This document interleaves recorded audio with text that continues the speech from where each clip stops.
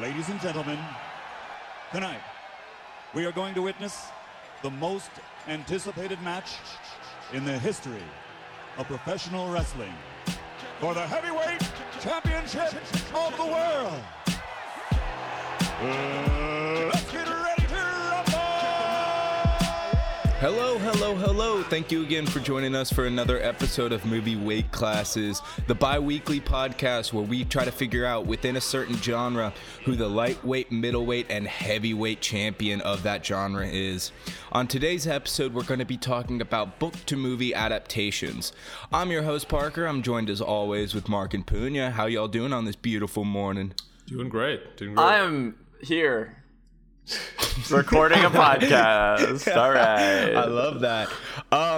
I think when it comes to like book to movie adaptations, this might be just as simple as having something to work off of. But why do you feel like, because at least from my research, when I started looking into this topic, I found a lot more examples than I thought were based off movies. Like, there were a lot more movies that were based off books than I expected. And I guess the question I want to pose to y'all is, why do y'all think that book-to-movie adaptations are so prevalent within Hollywood?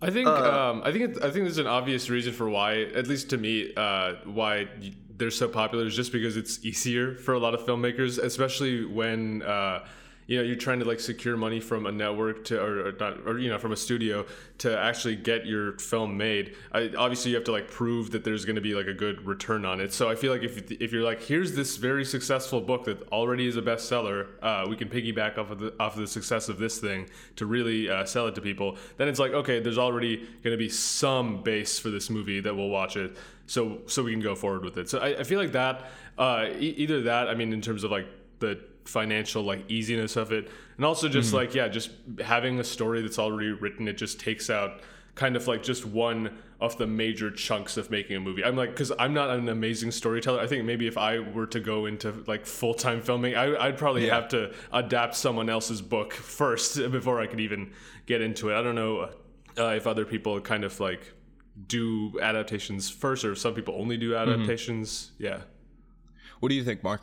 I think a lot of the time, I mean, we see it's the same thing with, there's sequels and remakes constantly. Is just that, like Punya said, it's easier to get something done with the known IP attached to it, But I think that a lot of times too, it's just someone loved this thing, and so they want to see it in a different medium. And so one person is like attached to this project, and then an entire movie forms around it. Kind of like, it's just fan fiction in a way, high budget fan fiction, high budget, high art fan fiction. I guess building off that, the question I want to pose to y'all is, do you think there is an art in adapting a book to a screenplay? Like, do you think there is an inherent kind of skill that is required to adapt, what could be a 500, 600, 1,000-page book into a 2-hour runtime? I mean, absolutely. It takes a lot of skill, just like, the number one rule of screenwriting a show, don't tell. Well, in a book, it's just there's only tell, So being able to translate that more descriptive, I guess, medium into something that still works and still flows without that extra little help, I guess. It's definitely difficult because you're missing out on half the content, quote unquote, and then you have to cut stuff anyway because books are longer than movies. Yeah, exactly. I was gonna say, it definitely seems like it takes a lot of skill involved because, I mean, like it's such a complex thing, like to have a book with all of these descriptive elements, and like there's narration sometimes, there's like a lot of room for exposition, which is like hard to cram into a movie. So you have to really think about like the visual storytelling and like what can you cut. So that's why there is this whole thing of like, was it a good adaptation? Was it a bad adaptation? Was it faithful to the book? I think you can almost look at adaptive screenplays and the writer more as an editor than you would a writer, because they are building off of something that is already there. It's really up to them to figure out what is kind of the core text of this story and what can I build off of for a story. And I do think there is an inherent skill to adapting screenplays, obviously. I guess the question is, do y'all think is there more value in, and this is a really like high art question, is there more value in an adaptive screenplay or an original screenplay? Because I guess my like gut reaction is to say original, but adapting a screenplay is, if not harder, equally as hard as an original. What do y'all think? I think there's more value in a good screenplay. You know, it doesn't matter. It doesn't matter, I don't think, because I think movies that really well make that translation, which I think one of mine is like an excellent. You know, it's not necessarily the best movie, but as a translation of the source material, you know, being able to do that, I think just creating a movie is enough of an art that it doesn't matter where the screenplay came from. It just has to be good. Okay, I see what you're saying. I would say the same thing, but I will say I think I'd be more impressed by a movie that wasn't based on a book. Not only just because I understand that like it was like the writing process was kind of like all in house. It was like all linked together. There was no like being faithful to something. It was all made for the movie, for the screen, undeniably, you know. Yeah, but I think certain movies, like, you know, big surprise, but like Scott Pilgrim versus the World is an adaptation. Bring it back, baby. Like it where it really thrives is if you've read the source material. That is such a good adaptation of the source material, like in terms of tone, without necessarily being faithful story-wise. Okay, so I think you can swing the complete opposite way too, with like Watchmen being almost too faithful to the screen or to the original text, and being almost a shot-for-shot rendition until the very end, where they decide that a giant squid is too much for this story. The blue penis, I guess then the it goes blue back dong was fine, but a giant squid too far. I was gonna say, then it goes back to what we were talking about before about like, just how well are you able to adapt it, and that's like kind of an art in itself. Yeah. No, I would say it's definitely an art, and like I said, I do look at them more as editors than writers. I guess the way for me, when I like an adaptive screenplay that is weirdly enough, it's not one that I'm going to be talking about, but have y'all seen Adaptation, written and directed by Charlie Kaufman with Nick Cage? Yeah, that movie is incredible. It's for context, it's about a writer who's given a task of adapting.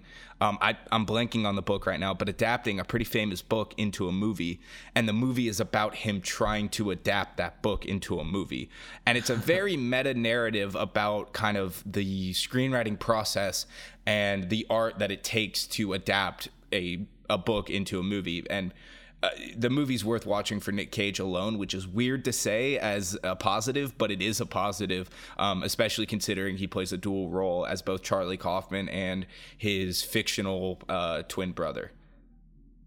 Huh. Wow. Yeah, I've heard of this movie. Yeah, it sounds. I've heard it in the context of being an extremely meta movie, which it sounds like. So. It's unbelievably meta, but it also. It weirdly is an adaptation of the novel that he's trying to adapt. It's one of those films that it's like too smart for me most of the time, but I appreciate that it's too smart for me, you know? But that you could say that about all Charlie Kaufman movies, I think. Yeah.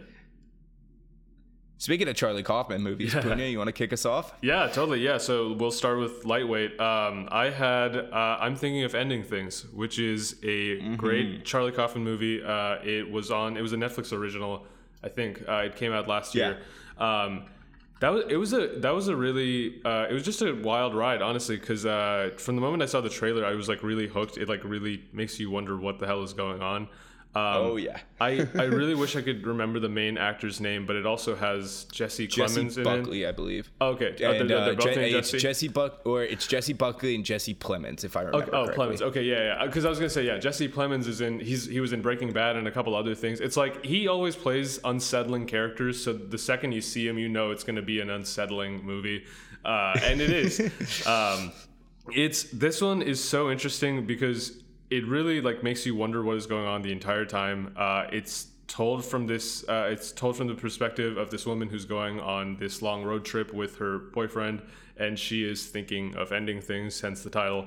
And as when she gets to the house, it's not a road trip. They're going to see his parents. When they get to his house, it's just a really uncomfortable scenario with the parents and just a lot of weird things going on. Obviously, I don't want to spoil it, but it was based on a book, and apparently it's fairly faithful to it. I saw some people are kind of upset about like a couple pieces being missing. The ending, especially. Okay, yeah, that's what I saw too. But overall, just really tense. Really like makes you question what's going on. It's not even like there are plot twists. It's just the plot just keeps on turning. So it just makes you wonder what's happening at every turn. What did y'all think? Have you seen it? This movie's a wild ass ride, dude. Yeah, this movie's wild. It's nuts. And it just doesn't stop. No, it does not. You're like, oh, this movie's really weird. Okay, this is happening. And if you've seen the movie, you know what we're talking about. It's definitely a movie, like you said, that you really cannot talk about without spoiling. So we're gonna do our best to talk around sort of the key elements, because it is a movie that, you know, the less you know about it, the better, I believe, which can be said about almost all Charlie Kaufman movies. Yeah. And the pacing is like so erratic there's like this B story kind of that's intercut throughout the entire movie, just randomly these scenes, and you have no idea what they have to do with anything for like most of the movie, like until like halfway through. But the B story also doesn't show up until about halfway through the movie. It's like a good 25 minutes before they introduce a B story. And even the A story is just these two people driving in a car. Like it is not a movie for everyone. Yeah, like I'll say they do really interesting things with perspective and point of view in here, like from characters and like who you're using as your narrator and who's your kind of like anchor character. Jesse Plemons is one of my favorite working actors right now. He's not bad, and like he's good in every single movie he's in, and anytime he shows up, I'm always ecstatic. And to see him working with a director and writer of this caliber is amazing, because you're right, Punya. There is something unsettling and something weird about him, and it's hard to kind of place your finger on it. But he really plays up this, and he does it a little worse in Judas and the Black Messiah, which is a great movie, but he's probably the weakest link in that film. He's one of those guys that like. And I think it is built off of, you know, Breaking Bad and Friday Night Lights, where he did kind of play these despicable ass characters, that he's done a great job of staying in that mold while also all of his characters feel distinctive. Yeah, it seems like all of his like casting, like all his parts are cast as the slimy whatever. Yeah, it's like slimy FBI agent, the slimy neighbor, dealer, the slimy slimy football player. Yeah. You know, and Jesse Plemons is actually, we talked about this in an earlier episode, but he's the worst part of Vice. Not because of his performance, but just because his character. Oh, I forgot he was in that. Yeah. But he is excellent in, have y'all seen the movie Game Night that came out? Yes, that's what I was talking about too, is like, because he didn't even need to be like a creepy person in that, but he was super unsettling, and I was like, of course they had him be the slimy neighbor. It's so good. It's so good. Yeah, that movie wildly flew under the radar. I think I watched it on a plane. Like it's the perfect plane movie. I think I watched it randomly on HBO back to back with that movie Tag that came out at the same time, which also was not that bad. Not as good as Game Night, but I didn't hate. Also, I'm thinking of ending things. You have to mention America's favorite horror mom, Toni Collette, just giving the most unsettling performance again. Like, if you cast Toni Collette and you don't have her be creepy, what are you doing with Toni Collette? Yeah. Like, there's no reason. But yeah, this is definitely not a movie for everyone, and it's a movie that's very heavy in some very heavy philosophical ideas and very kind of you can't really talk about this movie without getting into spoilers, so I think we should move on. But I do love this movie a lot. Took me a second watch to really understand and kind of appreciate it. But outside of Eternal Sunshine, I think that can be said about all Kaufman. Yeah. Mark, you want to hit us up with your pick? Yeah. I'm going to go with the 1975 film One Flew Over the Cuckoo's Nest starring Jack Nicholson. Outrageous. Yeah, this is a really, How is this a lightweight? Okay, its budget is $3 million. Oh, wow. What'd you say? This was 1976? 75. Hit me with that inflation. Hit me with that inflation. I'm hitting it up right now. Yeah. But it pulled in 163 million. So it made, almost some ridiculous percentage of its budget back. And that's got to be because of two people mainly, which is Jack Nicholson, of course, as Randall McMurphy, and Louise Fletcher as Nurse Ratched. One flew over the Cuckoo's Nest follows a group of people in a mental institution back in the 60s. So, when mental institutions were not necessarily the best places ever. They were icky, full of abuse and whatnot. Jack Nicholson plays a charismatic, felon who actually gets himself transferred into the mental institution because he's trying to avoid working. And that in there, he kind of unionizes the other patients, which is a cast that includes the debut of Christopher Lloyd and Danny DeVito. And they fight against basically Nurse Ratched, who is kind of like a Dolores Umbridge kind of thing, just like a very relatable villain, like a villain that is so bad because someone who is like that, Yeah. And this movie's just incredible. It's really good. It's a masterclass. So $3 million in 1975 would be $14 million today. Yeah, so I think that's a pretty hefty lightweight. And I would also argue the fact that it was not only nominated but won 5 Oscars, including Best Picture. Yeah, dude, this can't be a lightweight. This cannot be a lightweight. This is one of the greatest movies of all time, arguably outside of The Shining and Midnight Rider or Easy Rider. I can't remember the movie title. One of Jack Nicholson's best performances. As you mentioned, he's unbelievable in this. I really do think that Louise Fletcher is like lights out in every single scene she's in. Yeah, she deservedly won the Oscar for best actress. This movie it's absurd that you would consider it a lightweight. I'm offended personally. Listen, I'm just following the rules of low budget, low movie because bigger. 14 million is still a lightweight though. Like, I mean, I agree. What is your lightweight's budget? It's not lightweight isn't always dependent on budget though, dude. This movie won 5 fucking Oscars, including Best Picture. How could it be a lightweight? I could see a middleweight. I really could, because there is essentially one location throughout the entire movie. But lightweight, my guy, come on. I think the reasoning for lightweight for me personally is because specifically, and I kind of mentioned this earlier, but with book to movie adaptations, a lot of the time I think that a love for the source material, enhances how good a adaptation is. And I kind of approached all of mine this week in the scope of how well does the movie translate the material, if that makes sense. And this is based off a novel that came out in 1962. And I guess personally am more, I think that it is a great movie, but is it necessarily a great adaptation of that novel? I don't know. I haven't read the novel.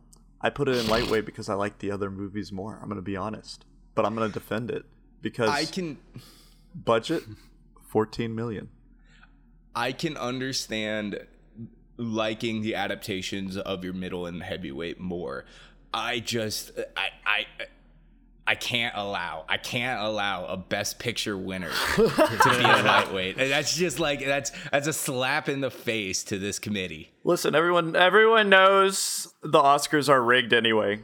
I haven't even seen the movie, but like like I've heard of people only talk about that movie in the context of it being like a classic. I don't know if that's because the book is a classic and so the movie also just kind of gets talked about the same way, but I feel like that movie definitely gets a lot of respect for it. No, this is one of the best movies of all time in my opinion, and I'm genuinely offended. I'll meet you outside the school after, and we can fisticuffs. Bet. Punya, what you got? I'll film it for YouTube. Yeah. So Punya already went, my guy, so it's my turn. All right. Order. I'm coming out hot today. I don't know what's up. But speaking of mental institutions, and I guess more positive mental institutions, I'm going to be talking about 2010's It's Kind of a Funny Story, this is a really personal pick for me. This was a book that I read before seeing the movie. I remember as a kid, I had my parents had a rule where if a book was out and they were making a movie about it, I had to read the book first. That rule got broken when I couldn't finish Harry Potter 4 before the movie came out, but it stayed strong for a good while. And It's Kind of a Funny Story is a film about a depressed teenager who tries to commit suicide and is convinced otherwise, and checks himself into a psych ward in New York City, where he kind of discovers the love for life, as cheesy as that sounds. But that really is what this movie is about, and it's about him growing as a person while also interacting with just a really fun cast of characters, which you wouldn't really expect it to be as lighthearted as it is. I mean, the film is called It's Kind of a Funny Story, and they're not kidding. This is like dramedy to the max, which is dramedy is one of those categories and one of those genres that I really connect with. I think comedy lands harder when it's paired with good drama. And this is definitely good drama. It's not an amazing movie by any stretch of the imagination. I do think that this is definitely one of those kind of Parker personal stretch picks. It's starring, I don't even know how to say this, Keir Gilchrist, I guess. Zach Galifianakis, who's the main draw. Emma Roberts in a really great role. And Jim Gaffigan, which I honestly forgot Jim Gaffigan plays his father. Had an $8 million budget, only grossed about $6.4 million. So it wasn't a commercial success by any stretch of the imagination. But this is one of those movies that holds a really special place in my heart, and is one of those that, like, it's not necessarily the funniest movie, it's not necessarily the best drama, but it's one that, you know, as a depressed teenager, it really did click with me, and it really did kind of open my eyes. And it's so weird to talk about movies and books in this regard, but really that's what I think they're for. And this is a very clear and distinct film and book that I remember having an impact on me, and that's kind of why I had to talk about it, you know. Yeah, and I think it's a great pick, honestly. If you like Perks of Being a Wallflower, you probably would really like this movie. That's a great comparison. Yeah, this is kind of more lighthearted and a little less, like Tumblr drama-y. I say that as someone who really enjoys Perks of Being a Wallflower, but it is very Tumblr. Yeah, it's the Tumblr generation. Yeah, sure. Absolutely. But I think those are very similar vibes. I think this is a great movie. I think Zach Galifianakis is really, really great in this. Really enjoyable, you know. He's so great in this, mainly because he's really subdued. He's not the typical Zach Galifianakis that you would expect, you know? Yeah. And this is coming right off the back of The Hangover, like literally the next year after. Yeah. Yeah. So it's crazy to me that they don't kind of tap into his more Alan potential, which makes me think that he had this role lined up before The Hangover. And it's really surprising to watch him in an actual drama and give what I think is probably the best performance of the film. Yeah. See, you just answered my question, because I was wondering if it's weird to see him in this movie just around the same time that he was in The Hangover, but I guess it sounds like he played it off well. I haven't seen it, by the way. I think he's done a good job of separating himself from Alan since the end of the Hangover trilogy. He's been very, very low key with his work. He had that very weird FX show. I think it was called like Baskets or something, where he was a clown. Oh, yeah. I never watched it. I think it is a little bit jarring at first, but he is subdued throughout the entire film, that he never really does break into the kind of Alan mold and the insane person who shouldn't be alive. Like that's what Alan is. Alan should not be alive in The Hangover. And this feels like a real person with actual issues. And at least by the end of it, you do buy him in the role. Mm-hmm. Okay, that makes sense. You ready to vote? I think so. I don't know. I'm torn between, to be honest, Mark, I threw yours out. I'm torn between your pick and my pick, Punya, because I think they weirdly have similar tones and similar merits. Yours is definitely more horror themed than mine is. Mine's definitely more of a comedy. But the central kind of ideas that both are getting at, I think, are similar. I can kind of see what you're talking about. Yeah, just like the themes of like the darker themes under it. Yeah, I think I'm probably going to go with I'm Thinking of Ending Things Over. It's kind of a funny story. I think that Kaufman is a much better director, and it's a much better directed film. I don't necessarily enjoy it as much as I enjoy It's Kind of a Funny Story, but I think it's a better movie.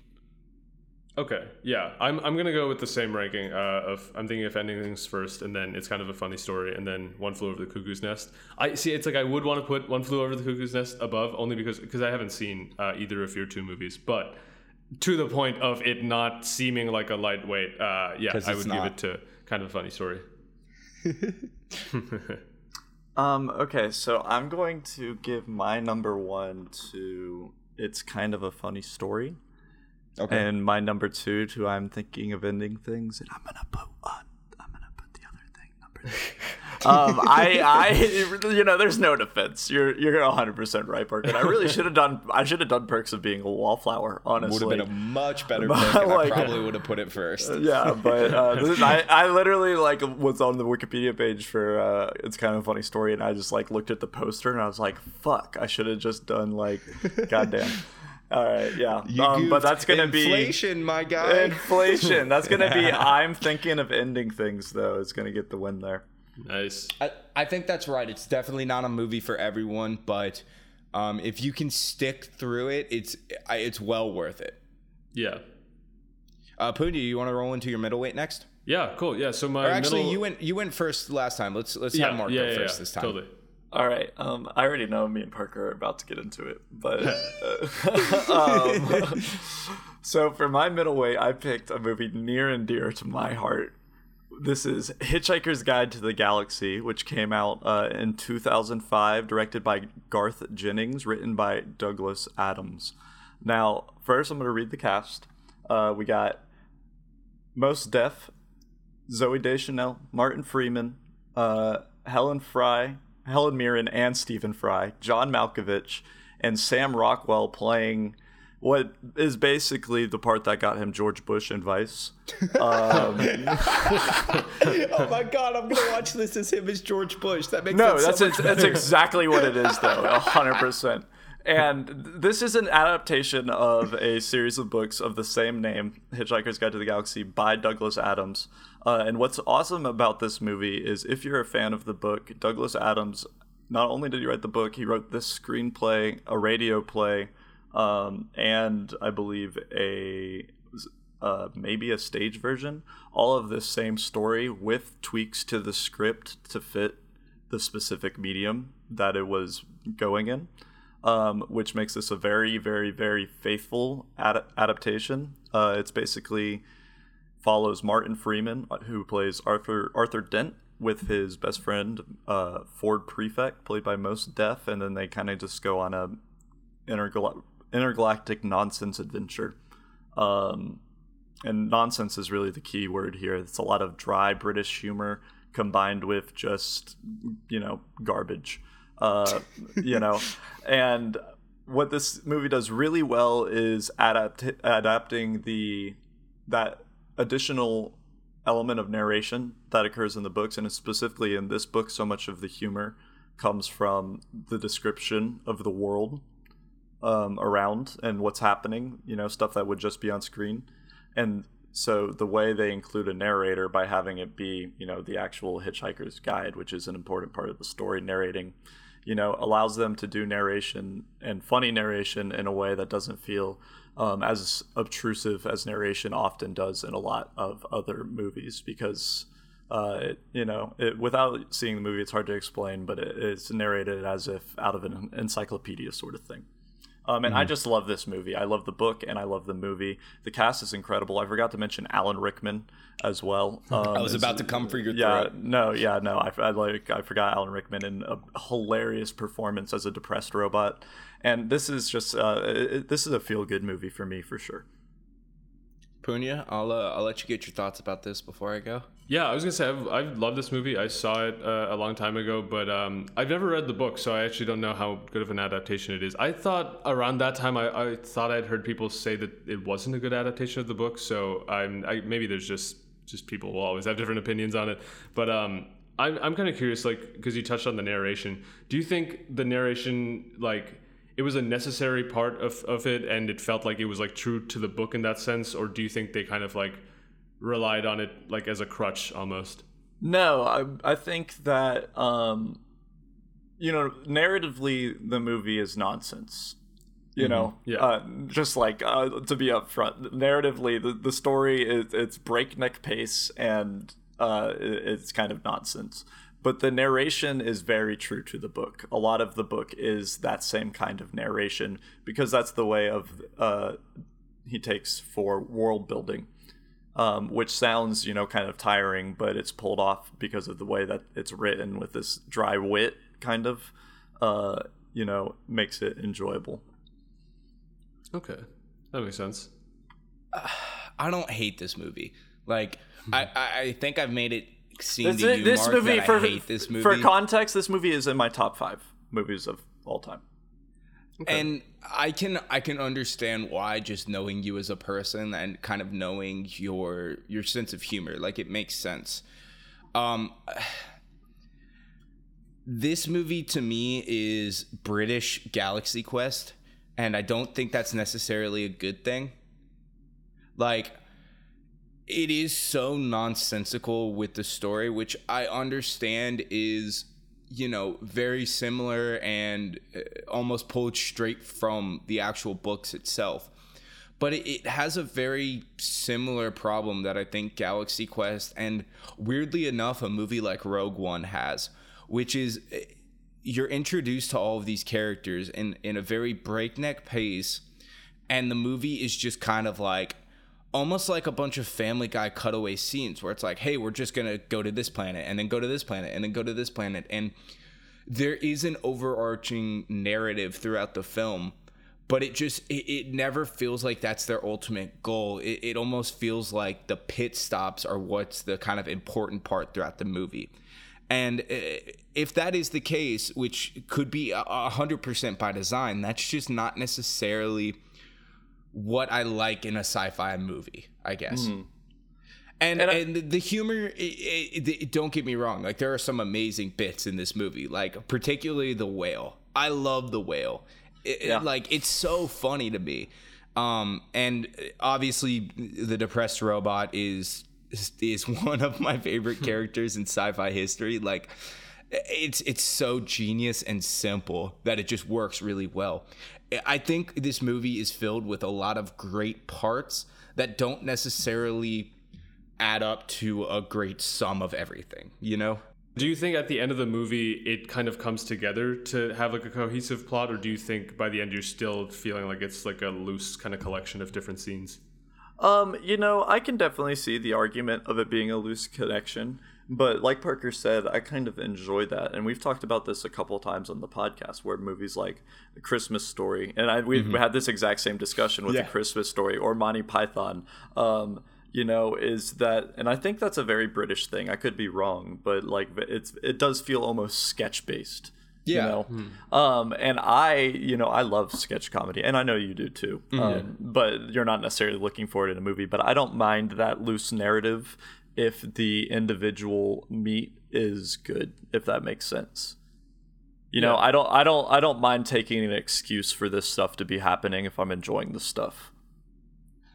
And I get that. Like, I'm not trying to bash that side of this movie. I guess for me, it's more like, it's never a movie I'd be like, hey, let's just throw on. Like, it almost felt like a chore when I watched it the first time, which and I think is a hard way to describe a movie, you know? Yeah, and I think also that comes down to, because so much of it is descriptive and world building, because you are hitting so many new environments. And that's part of, the charm to me, is I love, expanded worlds. But that definitely comes at the sacrifice of narrative strength. It just so happens I don't particularly mind that all the time. I do love a strong narrative, but I like the other thing as well. Mos Def, Alec Rickman, Sam Rockwell, Martin Freeman, even, they're all a really very early Martin Freeman. Very early Martin Freeman.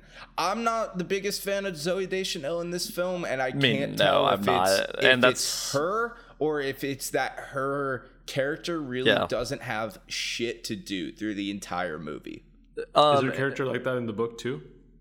No, the character's not like that in the book, and I will say that is the weakest part of this movie.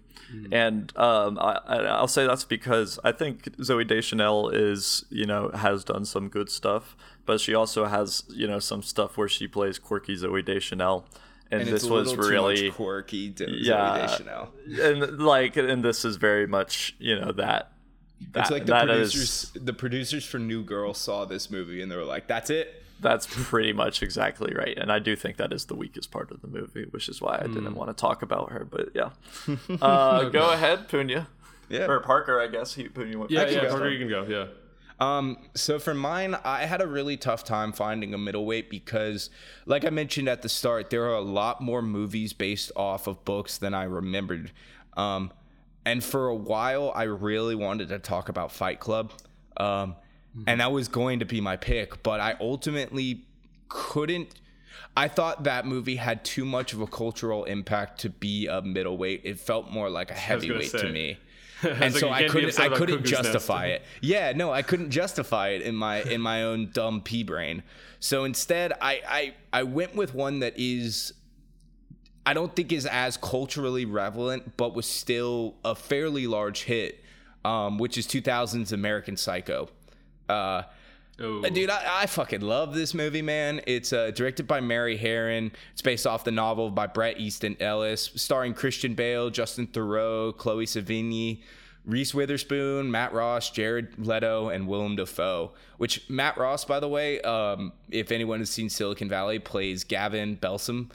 And it's so funny to see him in this movie because it's like slightly more... What's the right way of putting it? It's basically like seeing like an early version of Gavin Belson, and it's really funny to picture him within this financial world. The movie, for those that don't know, is about a New York City investment banking executive who is also a serial killer on the side, and really the movie is more than it is on the surface. Like on the surface, it does just kind of seem like, oh, watch this guy be a serial killer and murder Jared Leto while listening to this wacky music. But really, the movie is a lot deeper than that and is more of a criticism and critique of capitalism America, especially during the 1980s, and sort of the excess and the kind of grandiose that the wealth, especially in banking, had brought in during that time. And there's an argument to be made that none of the killings in this movie actually happen. I don't really subscribe to that theory, but this is a movie that it has two sides to it. You know, you can sit back and watch it as just like a fairly standard kind of let's watch Christian Bale lose his goddamn mind and have a lot of fun with it. But then you can also watch it as this sort of post-critique of capitalism, 1980s New York. And I think that side of it comes a lot more from the novel than the sort of serial killer side does. And this is just one of those movies. I think it's my favorite Christian Bale performance just because he is so unhinged the entire way through. And Willem Dafoe, excellent as always. He plays the FBI or FBI or CIA, I can't remember. He plays a federal agent that's sent in to sort of investigate the missing disappearances of Bateman's coworkers. But yeah, what do y'all think about American Psycho? I love this movie. This is it's one of my favorite thrillers. It's seriously like, yeah, it just keeps you really like wondering, kind of like what I was saying about I'm thinking of ending things, where partway through the movie you realize like you can't really take what you're seeing on screen for face value. Like you have to kind of dig under it, see if like, is there like, am I like being tricked, or like am I like seeing things that to the main character are like illusions? You don't know. So that's really interesting. Yeah, just really unsettling. Kind of, it's crazy seeing, because I saw this movie after seeing Christian Bale and like Batman and everything else. Yeah. So interesting seeing him play this like really unhinged, like kind of deadpan character that also just goes fucking insane sometimes. Also, this movie is so iconic. I've seen it referenced in so many things. Like people will like reference, especially like I guess it's in a spoil, like the scene of like him, you know, in an all white room showing the other guy some records, and then, you know, just coming down on him. That whole scene, like I've seen that recreated so many times. It seems like it's one of those like, despite not being super old, it's like kind of made it into like mainstream culture the way that like Luke, I'm Your Father kind of scene has, I'd say, just parts of that movie. Do y'all get the same vibe from it or no? Yeah, no, 100%. And I think it's all anchored on the Christian Bale performance. Without Christian Bale in the main role as Patrick Bateman, you know, you don't get this sort of lasting impact, because, as you mentioned, he goes on to be one of, if not the biggest actors in the world. That might be a stretch now. He hasn't really done much recently, though. He is going to be in the new Thor movie, so I feel like that'll probably pique some more interest in his career. He's just one of those actors, man, that like I almost think him doing a Batman movie, or him being Batman, was a disservice to his talent and his ability to, like you said, Mark, full commit. I think Vice was a good return to full commit for him in that case then. Yeah, absolutely. Fully committed to the donuts. This movie is this movie is really good. It also has a really good y'all don't care, but a really good musical adaptation with like a synthwave soundtrack. Does it really? It really does. That sounds incredible. Yeah, Patrick Bateman he's so good in this movie, and he is the movie, and I love movies like that. You know, this is like very Nightcrawler-esque. Yeah. Yeah, that same kind of thing. 100%. That's a great comparison. Punya? Oh, my pick. Yeah. So my pick here was White Tiger. Or the White Tiger. So this is a movie that it's a Netflix original. I think it came out at the beginning of this year, maybe a month or two ago. And this is a really interesting one, especially because it's a movie that's set in India, all Indian cast, but it's not a Bollywood movie. It's in English. It basically covers this. It follows this character named Balaram who grows up in a poor village in India, and he's kind of seen from a young age to like have this like special potential. So he's like known in the village as the White Tiger, but eventually like that potential kind of gets killed just through the shitty way that like life works, especially in a place like India, where, you know, like even if the caste system is illegal, it still exists in a certain extent, and people still practice it, and you see that throughout this movie. It's kind of like the impression I got is that it's almost like Indian Parasite, but it's not, without like being the same kind of like plot and the same approach to it. But it touches on the same notes of like people who are like so crushed under a system are just kind of made to compete against each other, like no matter what, and it's just sad.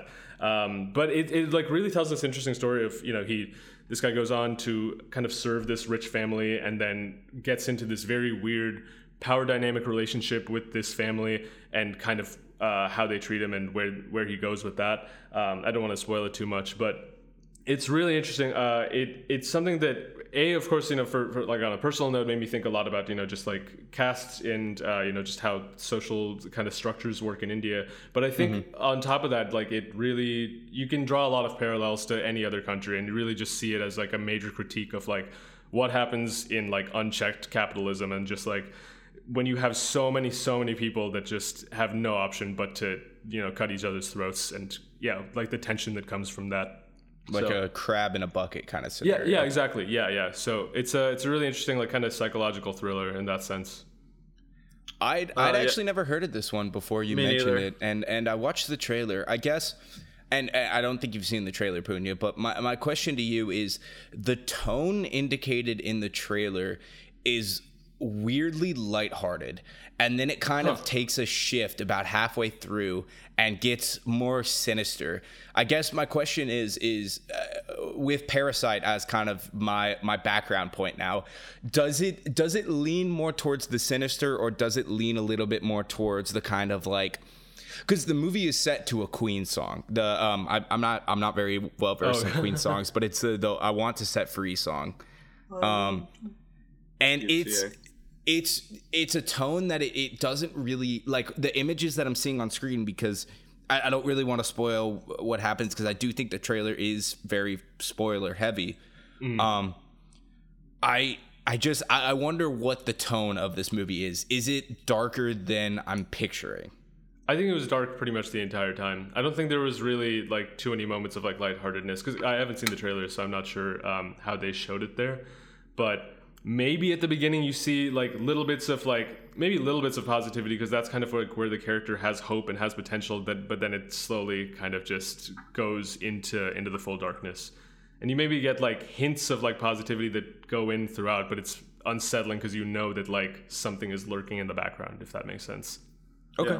Yeah. I get that. Yeah, but it's a pretty serious movie. It just it makes you reflect a lot, and just it's one that you watch and you're like, oh God, like you're like, I hope this doesn't happen in real life, but it probably does. So it's just fuck. So yeah. It looked really, really interesting. I'm definitely gonna have to check it out. Now that you mentioned Parasite, especially, I know that's such a high bar and such a high like comparison point, because Parasite to me is one of the best movies of all time. I will say it's not as good as Parasite. Oh, of course. It is a Netflix original, so I am going to tamper my expectations, because I think that's what you have to do with Netflix originals, outside of Roma and Mank. And even Mank I wasn't a big fan of, but I digress. Man, I do not know what I'm going to do for my list for this category. I can go first if you want. Yeah, go ahead. So, first off, American Psycho, if I'm listing, greatest movies of all time, American Psycho is several magnitudes higher than Hitchhiker's Guide. But I have to put Hitchhiker's Guide first. For personal reasons, and I do think it's a really enjoyable movie that if you haven't seen, you should check out, because either I don't think you'll really like where Parker's at. You don't necessarily hate it, you go, that was something, or you love it. It's a movie that you it's really easy to fall in love with it, and the people that do like it do love it, and I suggest checking it out. Then American Psycho second, and I hadn't seen White Tiger. After your description, though, I definitely will be checking it out, because it sounds pretty good, but I have to put it third, and I think even if I had seen it, I would probably have this same ranking.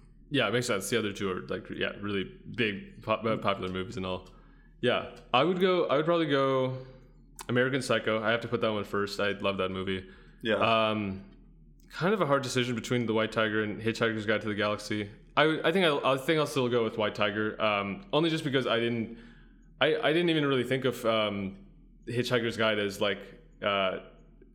I never really thought of it much as like a good, like, well planned out, like full-fledged movie based on a book. I don't know if that makes sense. I'm kind of just talking out my ass now, but something to it. I don't know. It seemed like a little bit more lightweighty than some of these other ones. So yeah, I'm gonna put it below White Tiger. All right. I think I know what you mean about it feeling a little more lightweighty, and it might come down to the budget is very limited. And they definitely stretched their budget as far as they could, I think. Okay. And I mean, it's I think- it's 2005. Like, you can't expect a who knows? ton of And, insanely great visual effects. Yeah, And like I didn't mention this earlier, but it does have some really excellent puppet work. Yes. By some, and the puppet design is actually, I forgot to mention that, but is really, really, really good. Whoever the first aliens that like suck them up at the beginning, they the look Vogods. incredible. And I think what this is it seems lightweight, but I think it's because I think the book is more popular than the movie. It's one of those rare instances. So if you haven't read the book, it's more likely to feel, because this is like, you know, basically an adaptation of one of the most successful sci-fi books of all time. So it's, if you haven't read the book, I understand why it would feel more lightweight, but because the book is such a big deal, I think that pulls it up for me, if that makes sense. But I understand why it would seem that way. No, that makes perfect sense to me. I think we're all gonna have slightly different lists, because I'm gonna go American Psycho, Hitchhikers, then White Tiger, probably. Yeah, that's gonna be a dub for American Psycho. 8 baby. Nice. I can roll us into heavyweight. Yeah. Go. So for heavyweight, there were only a couple series, I guess, because really when you think of heavyweights, it's got to be franchise films, in my opinion.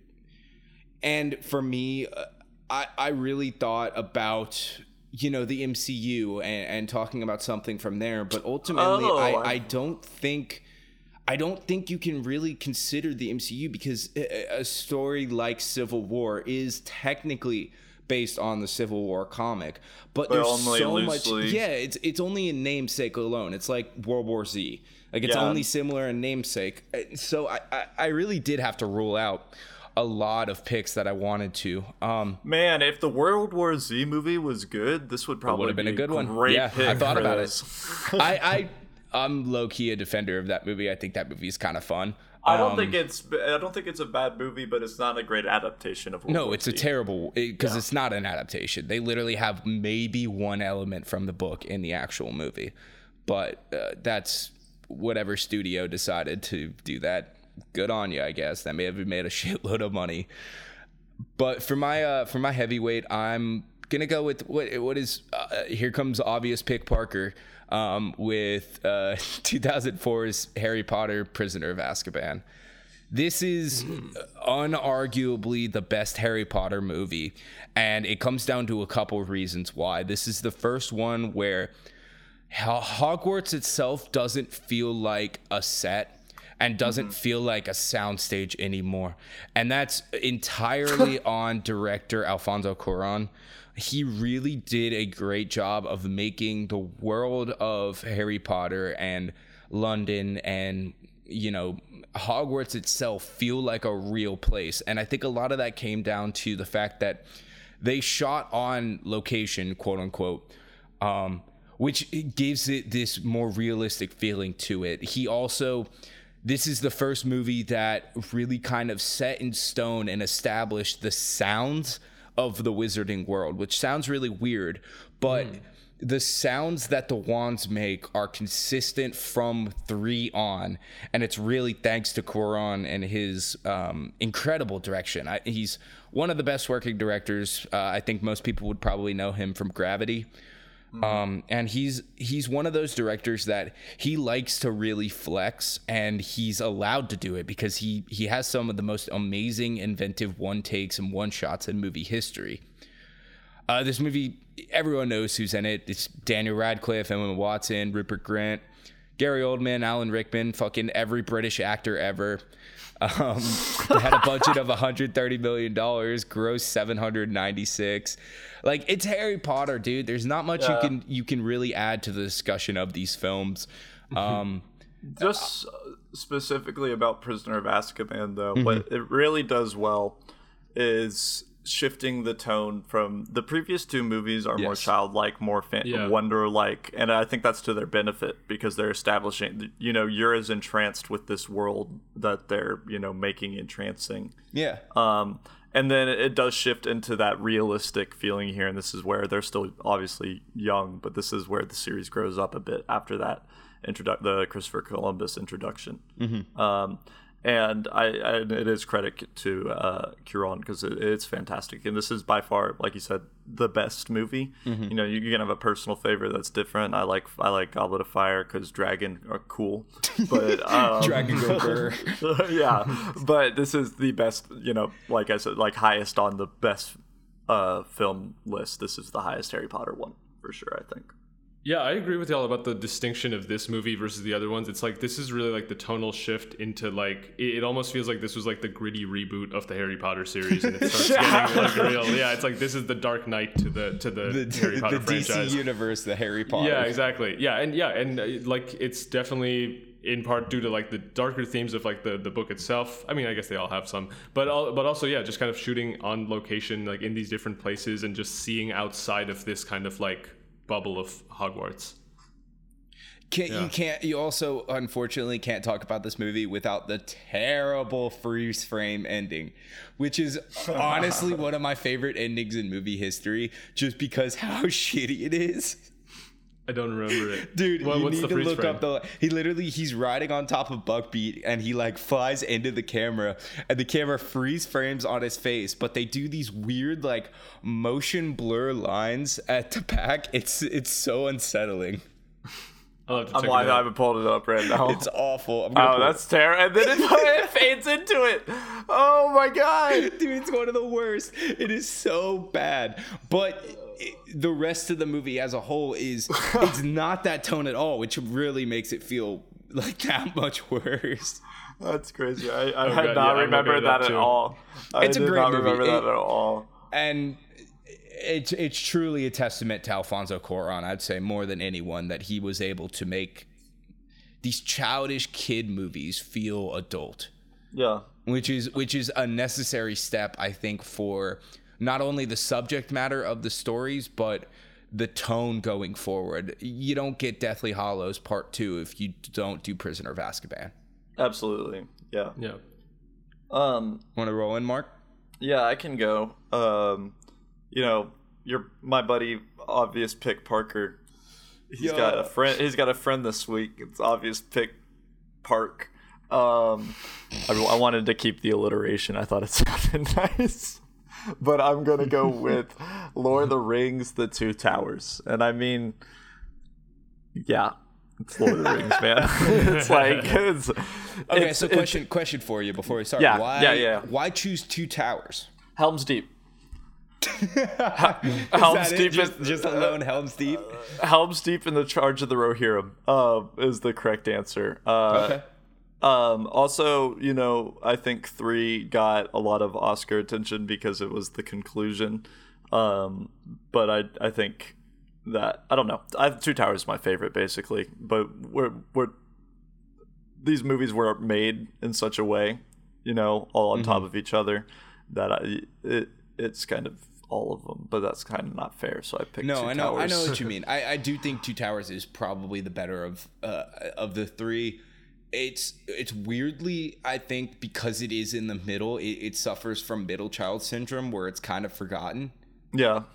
Like I think outside of Helm's Deep, there is a lot of filler bullshit in this movie, but that's Lord of the Rings in general. It is, and this goes what I said. Hitchhiker's Guide to the Galaxy. It's world building for the sake of world building and sacrificing the narrative, and this is this is both of those things. This is world building for the sake of world building because that's what Tolkien did. You know that he loved building worlds. He wrote Lord of the Rings because he wrote Elvish as a language. You know, so he's like, I have to make a world for this language I invented. And he, you know. But the narrative is strong as well. You know, this is both of those pieces together. And it's just, as a movie, these are incredible. And personally, this is, you know, I love this. I'm a big fantasy guy. So this is, you know, kind of the holy grail for me. Yeah. I was gonna ask, because you said there's like a lot of filler here and like a lot of setup. Do you think it all pays off in the plot of like the third movie, or is it kind of the same pacing? I think it even pulls off. I think Helm's Deep, like I joke because it's like a fun, cool battle. That's why I like it. But also, it is such a good climax to the middle part of the story, where like there is some drag within the middle of this movie. But then there definitely is a, satisfying ending versus, the Hobbit movie ending on the dragon flying towards the town, and then it cuts to black and you kind of feel blue-balled, This feels like a succinct, end to this part of the story. It's a full and complete story while also leaving plenty for Return of the King. Yeah. No, okay. I agree entirely. And I do think Helm's Deep does help elevate this movie a lot. It's definitely why it's my favorite over Fellowship, because Fellowship is kind of a nothing movie on its own. I'm not the biggest Fellowship fan. I really do like Two Towers and Return a lot more. But yeah, dude, it's Lord of the Rings. I think it's hard to come up with a unique thought about this movie. Same with Harry Potter. Like, it's really hard to. I think the craziest thing about this movie is that they just, trusted Peter Jackson with it. Yeah, dude. Like, this could have ended up like Joss Whedon's Justice League. Yeah, or just because at least Joss Whedon had like a resume. You're right. This Peter Jackson has like I've never heard of Bad Taste, Meet the Feebles, Brain Dead, Heavenly Creatures, Forgotten Silver, The Frighteners. I've never heard of any of those. Oh, dude, The Frighteners is so much fun if you've never watched it. It's like a really schlocky, kind of cheesy B-movie horror. And it's great. I definitely recommend that. I'll have to check that out. I love Michael J. Fox. So. It's great. And it's crazy that such a franchise of this caliber, because this is Lord of the Rings. Even the books are like they're the biggest fantasy books of all time, And so the fact that he was trusted with this, but it pays off because of the passion he put into it, and also single-handedly created an industry for film in New Zealand. Yep. It's crazy the impact that this movie has had, both in New Zealand just in general, and then also on filmmaking. And the stuff that Weta was able to accomplish CGI-wise, especially for the time, is incredible. Like, absolutely incredible. And Andy Serkis as Gollum, awesome. Oh, yeah, should have won an Oscar. 100%.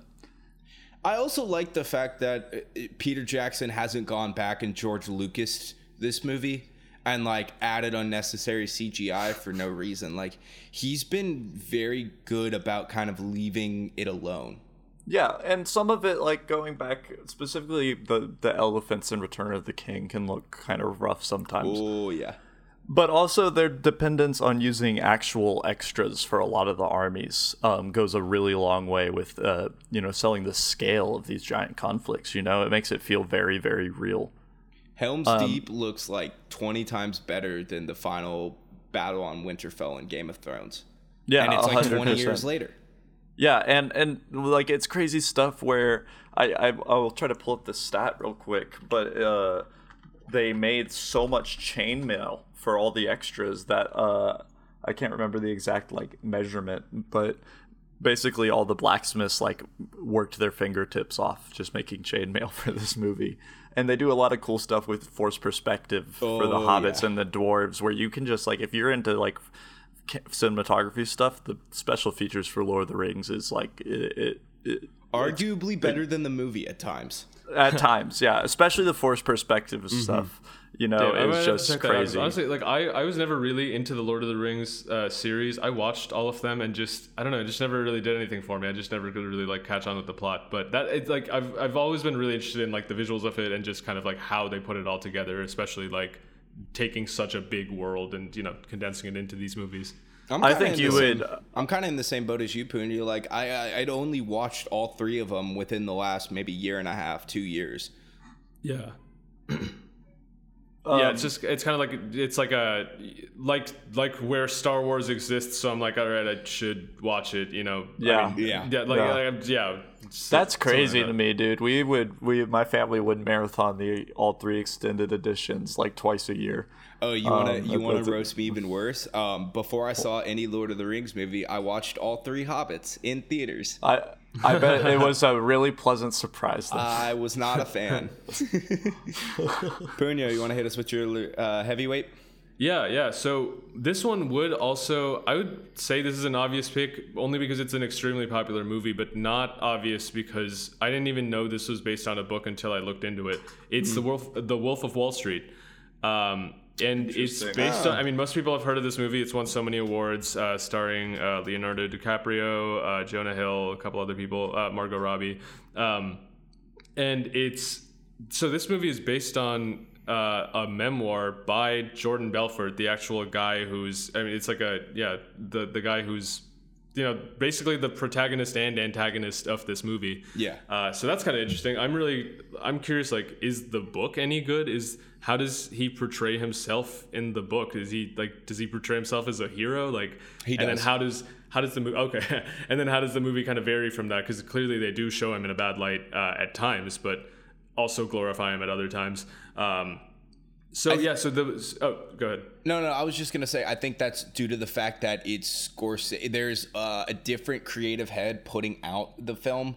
Like, it's Scorsese making the decisions on the film rather than it coming from the source. So it kind of has to channel through Scorsese to make it to the screen, rather than with the Belfort memoir, like, he can just write whatever the hell he wants to write. Okay, yeah, that makes sense. It's not like they had to get Jordan Belfort's like approval on anything to go through with this stuff. I think he was involved. I think he was involved with the script. I might be mistaken there. No, I think he was, because he's like a motivational speaker now. Yeah, that's like what that's what he does. I guess this your pick brings up an interesting question that I never really thought about. Are a lot of biopics, I guess you could consider being adaptations, right? Yeah, I suppose so. If it's on an existing biography, I could see that. Yeah. Well, I guess the question is, because like this is a perfect example because it comes from the memoir of the person the movie's about. But if you adapt like the movie Selma, right? Would you consider that an adaptation? I don't know if I would consider Soma, but I would consider this, and like we talked about last week, the Wolf of Wall Street, but older, but 50s. Oh shit! Catch Me If You Can. This is like that exact same kind of thing, where it's based off a memoir of the guy with Leonardo DiCaprio. It's actually an interesting parallel, but. Yeah, I think that absolutely qualifies as an adaptation, but I don't necessarily think Soma would. Okay, I see what you're saying. But yeah, what made you pick this, Punya, over some of the more like kind of tentpole franchises? I think it was my desire to not pick one of the obvious ones like a Harry Potter or Lord of the Rings. No, knock Who on would you guys. do that? Who would do that? Who would ever do that? Not me. And yeah, Not I think guy. it's like this is a movie that I really liked in terms of like just a lot of things in terms of just being a good movie. Like lots of elements of like bringing in all the emotions, bringing in good drama, good comedy, like really like having ups and downs, good pacing. It's a pretty memorable movie. But I think I picked it just because I was kind of surprised that it was adapted from a book. Yeah. Obviously like none of us have ever read the book, so who knows? But yeah, I guess you bring up an interesting question of like, when a movie is based on something in real life, isn't that also kind of an adaptation to an extent? I mean, is it only an adaptation if someone wrote a book about it already? Or I guess is it only an adaptation if it's either an autobiography or fictional? Yeah. Like, because if you make this is a shitty example, but like, let's say you make a biopic and all of your reference for what happens is Wikipedia. Is that an adaptation? Yeah, right. Yeah. I mean, you guys heard that story about like I don't know if this is still happening. I'm sure the idea got killed, but a studio bought a script based off a Reddit comment about it was like some Ask Reddit thread where this guy, wrote about 300 Marines going back in time and fighting the Roman Empire and how that would go down, and a studio bought the idea from him, and I'm sure it's dead in development now. But that kind of sounds like the movie Overlord, weirdly. Overlord with that was supposed to be a Cloverfield movie. It's like fighting like the World War II I actually never zombies. saw that. Yeah, I never saw it. It's metal as hell, man. There's some gory ass shit in that movie. Real quick, back to Wolf of Wall Street. This movie suffers from the same problem as Fight Club, where a lot of the people that like this movie like it because they like the main character for traits he's being critiqued for. Which is endlessly frustrating to me. But is that an indictment on the film or the? No, I don't think that is an indictment. I don't think that is we live in a society. You're saying because they kind of glorify his like asshole tendencies, like the way he like uses people, like just him being a shitty guy, and they like show it in a positive way that people are like, yeah, fuck yeah. And like, I think it comes down to maybe just like the slap on the wrist at the end. Oh, like you see this dude be an absolute degenerate and a terrible person for like 2.5 hours, 3 hours. And I mean, look at it this way, man. If the cast of Seinfeld got more jail time than fucking Jordan Belfort, something's wrong. And what's crazy is that it's real. That really happened. He really got that slap on the wrist, and now he's making money off talking about it. That's crazy. Oh, man. I love capitalism. Yeah, we really live in a society. We live in a society. I guess I hadn't considered like the point of a lot of people being fans of it because of like the glorification of it. Yeah, but mine was just I'd like it because it's a well put together movie. No, but, and it 100% is, and that's not a detriment to the film in any way. No. It's like Joker and incels. Just because incels like Joker doesn't mean it's necessarily a bad movie, even though it is. Do y'all have your picks? I think so. Go for it. I gotta go. I'm gonna pull a 180 on you. Uno, reverse card. I'm gonna go Wolf of Wall Street, Harry Potter, Lord of the Rings. Oh, shit. I'm gonna pull Uno reverse card on you. Okay. I'm gonna go Prisoner of Azkaban, Wolf of Wall Street, Lord of the Rings. What? Get fucked. Well, I'm going Lord of the Rings. I'm taking my ball home, and I'm not playing with you guys anymore. I'm going to go Lord of the Rings, Azkaban, Let's go. Wall Street, and do the normie pick. But yeah, that's going to give Prisoner of Azkaban. Hey, baby. Nice. This is the first episode where I haven't won a category. Wow. You'd love to see that. I think there was some conspiring. The peasants are crawling their way out of the bucket. Rise up. Oh my god. To your throne of lies. I think on that note, that'll probably do it for another episode of Movie Weight Classes. Want to thank everyone again for listening and supporting. Sorry we kind of missed a release date, but we promise that's not going to happen again. Can't you tell by how regular sounding my voice is that I'm telling the truth? You always sound like that. But thank you again for joining us for another episode. We're a bi-weekly podcast released every other Wednesday. On the next episode, we're going to be talking about slasher movies, going to be dipping into the horror a little bit, which I'm really excited to talk about as a perpetually fucked up kid who loved horror movies. This is going to be a fun category, I think. Yep. But yeah, thanks guys for joining us for another episode. And yeah, I don't have an outro, so play the music now. Play the outro. Leave it all in.